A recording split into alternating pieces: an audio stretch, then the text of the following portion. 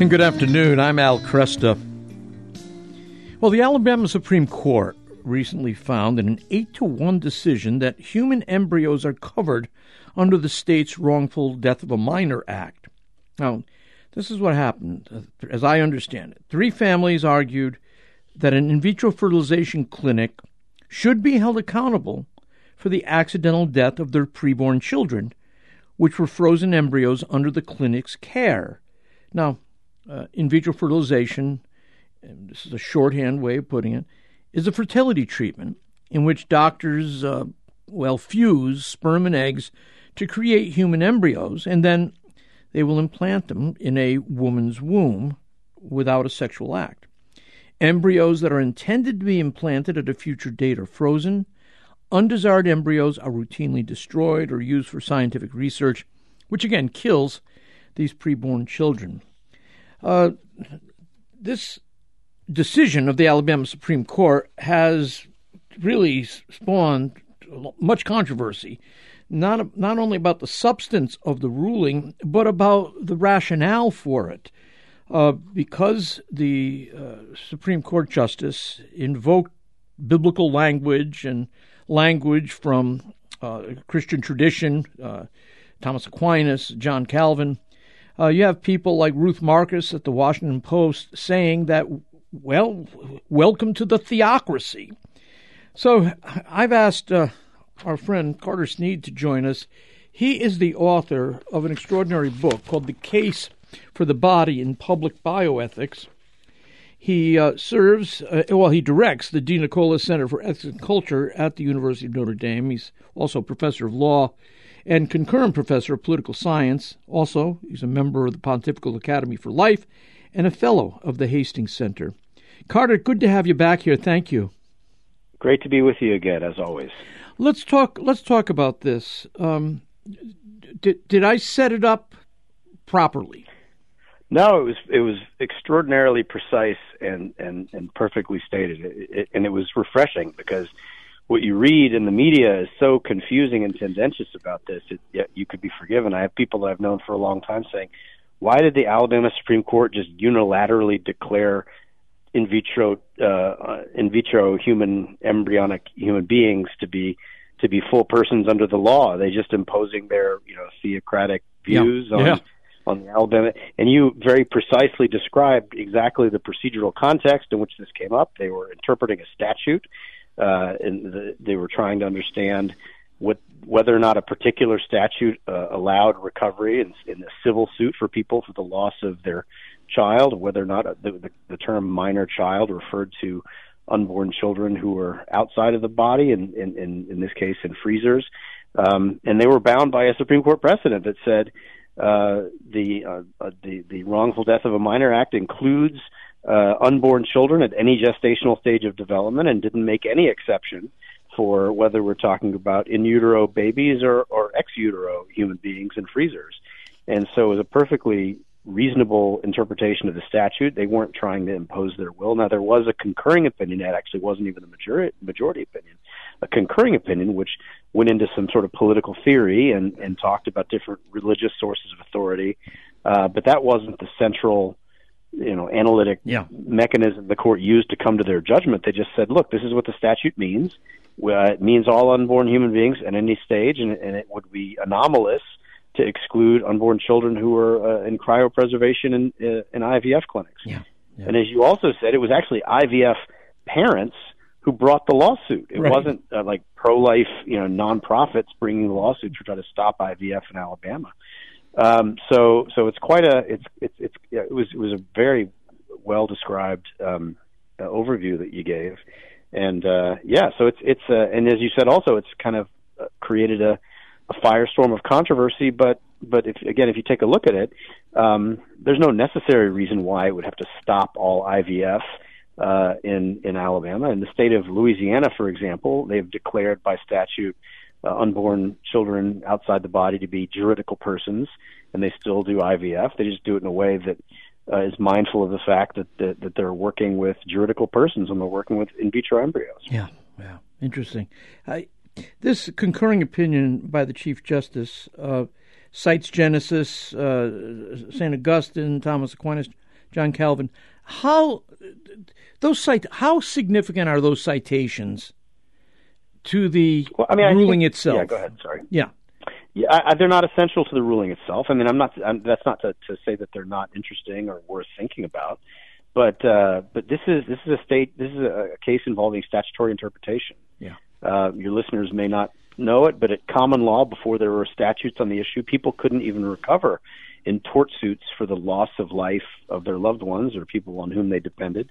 And so states passed laws called wrongful death acts, which were statutes that created civil rights of action, so that people whose loved ones or other people that were important to them were wrongfully killed, tortiously, negligently, or intentionally, that they could sue and recover. It's actually, you may remember O.J. Simpson was acquitted of homicide back in the 90s, but then on the exact same set of facts, he was found liable for causing the wrongful death of those two individuals, right, and was liable for millions of dollars. And that lawsuit wouldn't have been possible in California if there weren't a wrongful death act that would allow the survivors to sue Mr. Simpson under the statute. Yeah. There was also here, I'm looking for my notes, there was also a constitutional amendment adopted by the citizens of Alabama in 2018 that affirmed the sanctity of unborn life and the rights of unborn children. And then there was another act in 2019. Do you know the history on those? Yeah, I think what you have in those cases are the people of Alabama acting through their legislature, moving to try to encode in the law respect for the unborn child. And both of those legislative moves were made before the Dobbs case, before they could have any effect on abortion. Right.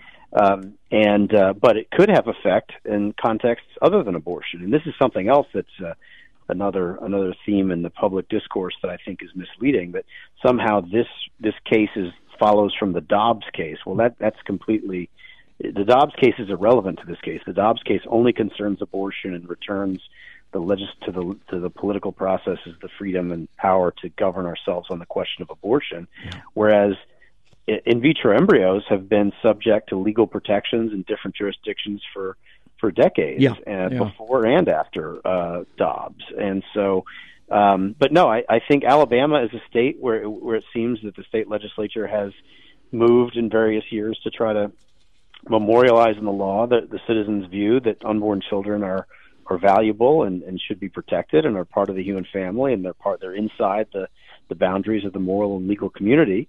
And so that those authorities also, I think, influence some of the justices in thinking about how they should interpret the language from the Wrongful Death Act. Yeah. So what we're dealing with here is nothing that had to do with Dobbs. This is simply an Alabama statute that the Supreme Court interpreted 8-1, that human embryos are covered under the state's Wrongful Death of a Minor Act. That's the key thing, the Wrongful Death of a Minor Act. That's the key thing, and the other key thing is that this case was brought by and won by right. IVF parents. Okay, that's right. So this is the idea, and the notion that this case marks the death. I mean, there's no sense at all in which these IVF. Wouldn't every parent who follows that pathway in IVF want their embryos to be protected by the facilities where they're stored? By the way, and I don't know if this was what the facility called it. I think it probably was, because in the opinion, in quotation marks, the court refers to the place where the embryos were stored as the, quote, frozen nursery. Huh. So my sense is, from context, it sure seems like, and I've not seen any confirmation of this, but in context, it seems like that's what the facility called the section that they left unsecured, where the frozen embryos were stored, where the embryonic human beings were kept in cryo storage. And so, and everybody who's involved knows that when these embryos are conceived, the hope for these embryos is that they that they get transferred to the woman's womb, as you said, and implant and grow and gestate, and ultimately are born and they're children to be. With the President's Council on Bioethics, where I used to work as general counsel right. on CAS, before we wrote a whole report on this in 2004. It's called Reproduction and Responsibility. And one of the things that has been striking about the discourse here it's almost as if people have entirely forgotten the debates over embryonic moral status that we had from 1998 until 2016. We were having these conversations in the context of cloning and embryo research, and IVF was part of it because the embryos that were used for stem cell research were donated from IVF clinics. And we had debates about the moral status of the embryo and why it is the case that every member of the human family from conception to natural death is entitled to moral concern and the protection of the law. And it doesn't matter where you are or how big you are or how old you are, how dependent you are. Everybody counts and everybody matters and should be protected and cared for. And it's so strange. And there's even a federal law that's been in place since 1995 that forbids the federal funding of research that destroys or harms in vitro embryos. So it's not a new thing that we're talking about the importance of in vitro embryos or embryonic human beings right. Who are stored in freezers. We've had this debate, and it's just it's as if the idea that people are talking about how shocking and surprising this is. It's almost as if those debates never happened. Yeah. No, people do seem to have forgotten the whole debate over embryonic stem cell research, and the status of in vitro children conceived through in vitro fertilization and then frozen for use. When the Catholic Church looks at this, now we'll move away from U.S. law here in Alabama law. When the Catholic Church looks at the in vitro child who's born, mm-hmm. There's no reluctance to affirm the full personhood of that child who was conceived through in vitro fertilization, even though the Church doesn't like the method of conception and gestation. Right, just in the same way that the Church welcomes and loves and baptizes children born out of wedlock. Right. I mean, there's all children are valuable and to be loved and cared for in the eyes of God, and that's certainly true of babies conceived by IVF. Yeah. Carter, hold it there. We've got to take a break. Music's coming up on us, and we're going to continue. Right. My guest is Carter Snead. What it means to be human, the case for the body in public bioethics.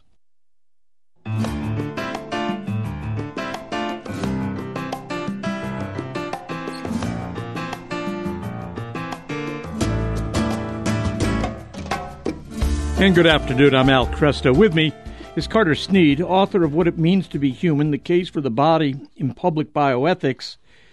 The occasion for our conversation today is the controversy surrounding the Alabama Supreme Court decision that found by 8-1 that human embryos are covered under the state's Wrongful Death of a Minor Act. And there are a few other emphases I wanted to go with you on this, Carter. This whole idea, Ruth Marcus in the Washington Post says, "Welcome to the theocracy." Now, there's a whole shelf full of books in my library on people claiming that Christian influence in public affairs is leading us down the road to a theocracy. Kevin Phillips wrote a book back at least in 2006 called American Theocracy. You had Damon Linker, who used to work with Father Richard John Newhouse, write a book called The Theocons, Secular America Under Siege. Michelle Goldberg at the New York Times wrote Kingdom Coming, The Rise of Christian Nationalism.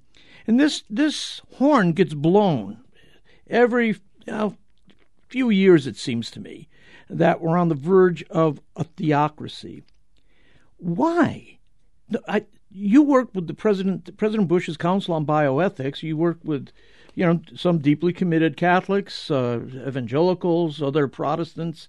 You worked with Jews and those who had no religious faith. Did you know anybody there that wanted to see a theocracy? It is amazing how it just sort of comes back around. So the cynical explanation probably is that it's a very politically advantageous charge to make. We're in a political season right now during, both parties are having their primaries for the presidency. And politics is polarized like never before, at least in my memory. Right. And people are divided bitterly culturally, and people and retreat into their own little discourse communities, which are more or less hermetically sealed, where they talk only to people they agree with. And yeah, it's an echo chamber. I don't want to embarrass my mom. I love my mom; she's a wonderful woman, but my mom just sits around and watches MSNBC all the time, and she'll call me up and she's like, "Did you know this or that's happening?" I said, "Mom, you need to diversify your media intake a little bit." You know what I mean? Now she does love EWTN, so she probably gets some balance in that respect. But the point is that there are a lot of people who have no idea what their neighbors believe about things, and they assume the worst. They have a caricature in their mind of what of what people believe, and it creates a very toxic social environment. I mean, I have wonderful friends from college and law school who, since we graduated, work in their own communities, and they live in parts of the country where they are surrounded by people who agree with them and never encounter people they disagree with, and these are very secular environments. And the thing they're most worried about are people like you and me imposing our religious values right. on them and ruining their lives and preventing them from doing the things they want to do.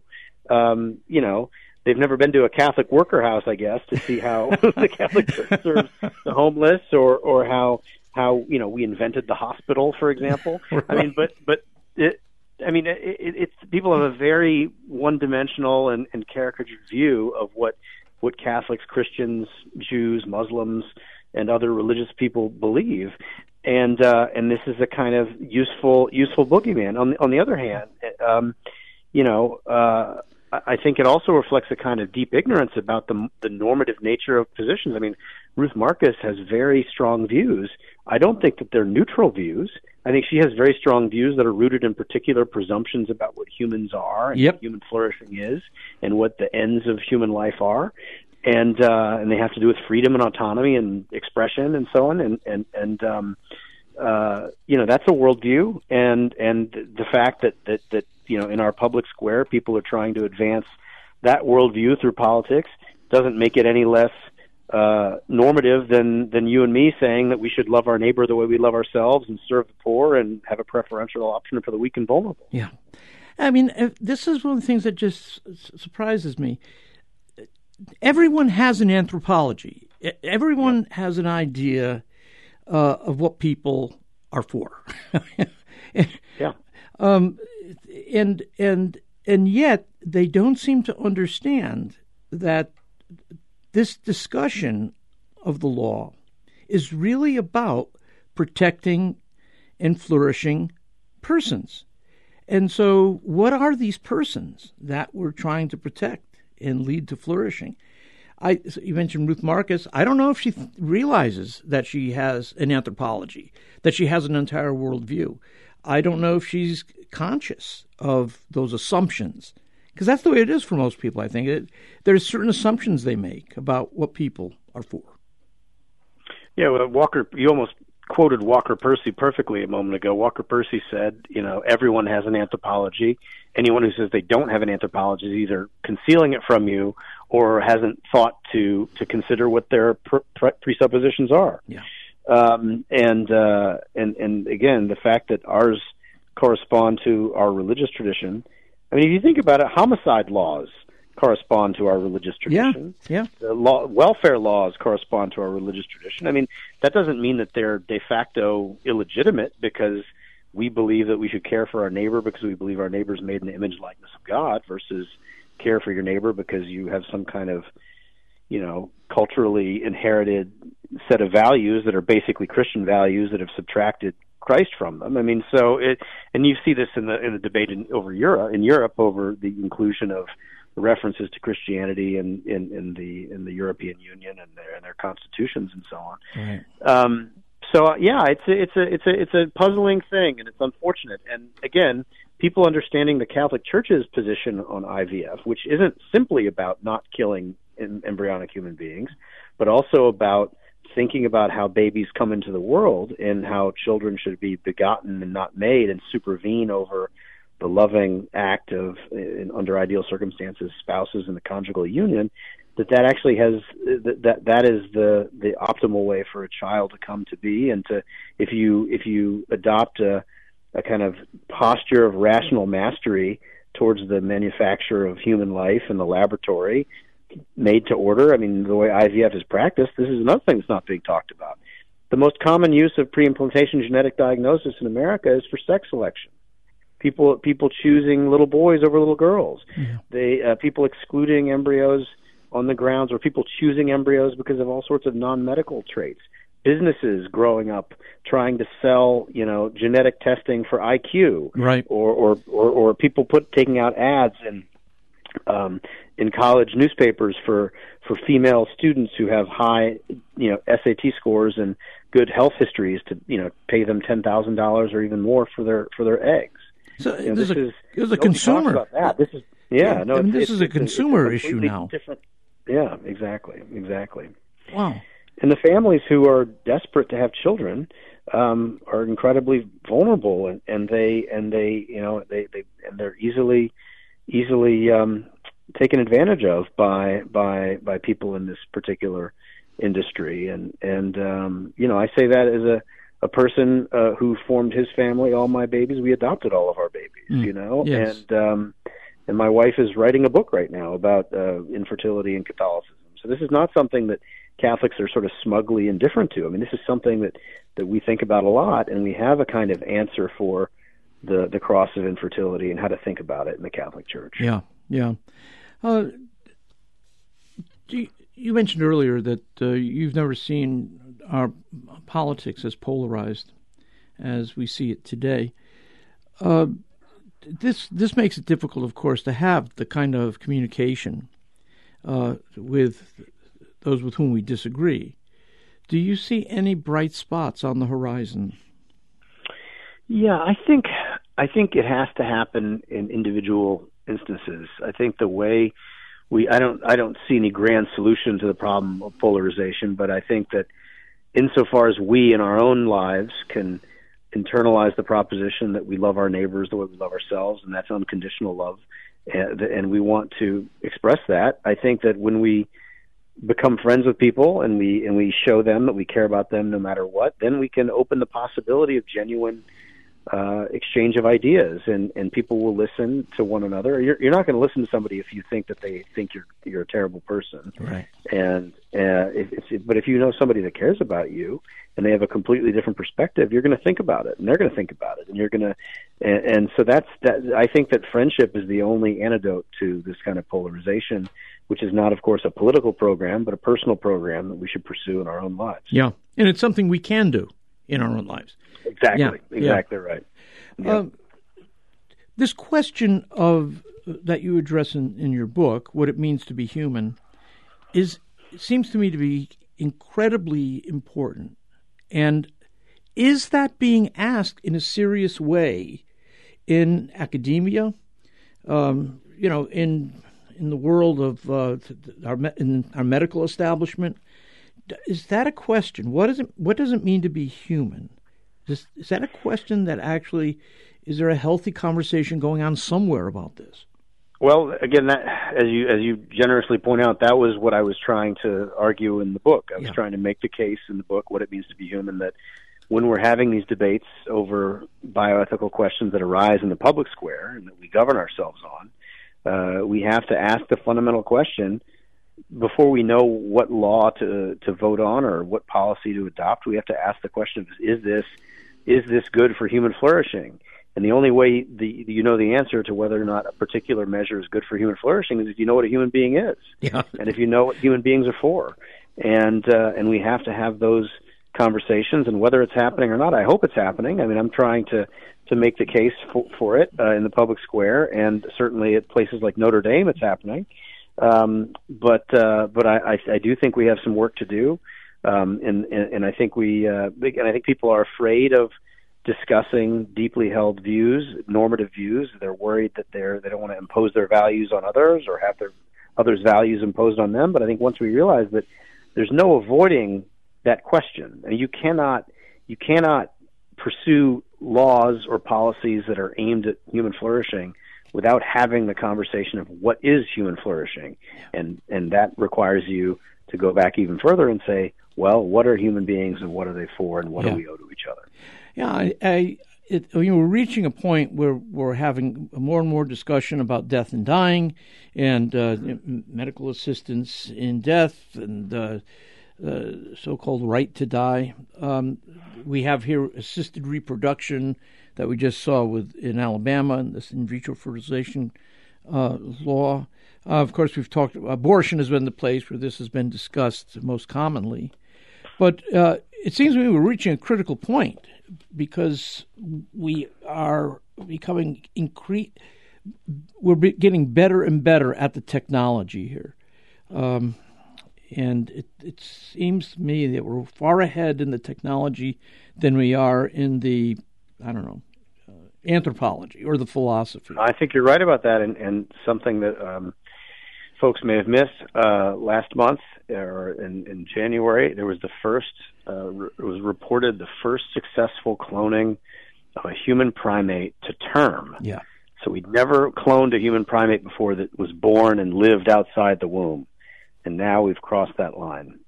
And that is something that is going to reopen an awful lot of questions. And as you say, these things are going to rush ahead unless we talk about this and and draw some lines and figure out what we think about what should and shouldn't be done with these technologies. People are going to push ahead. They're going to rush ahead. They're going to do these things. Yep. And it's going to be a matter of trying to put the horse back in the barn. Yeah. Carter, again, thanks for being with me today, and greatly appreciate your work, and hope we can talk again soon. Great. Thanks, Al. You take care. Carter Snead is the author of What It Means to Be Human, The Case for the Body in Public Bioethics. It's an outstanding book. And it comes back to the thing that is so important to us as Christians, as Catholics in particular, because we have a well-developed understanding of the human person. But our culture doesn't seem to be wanting to engage this question about human dignity. They seem more interested in using technology to get results on human beings, in human beings, without asking, what are human beings and what are they for?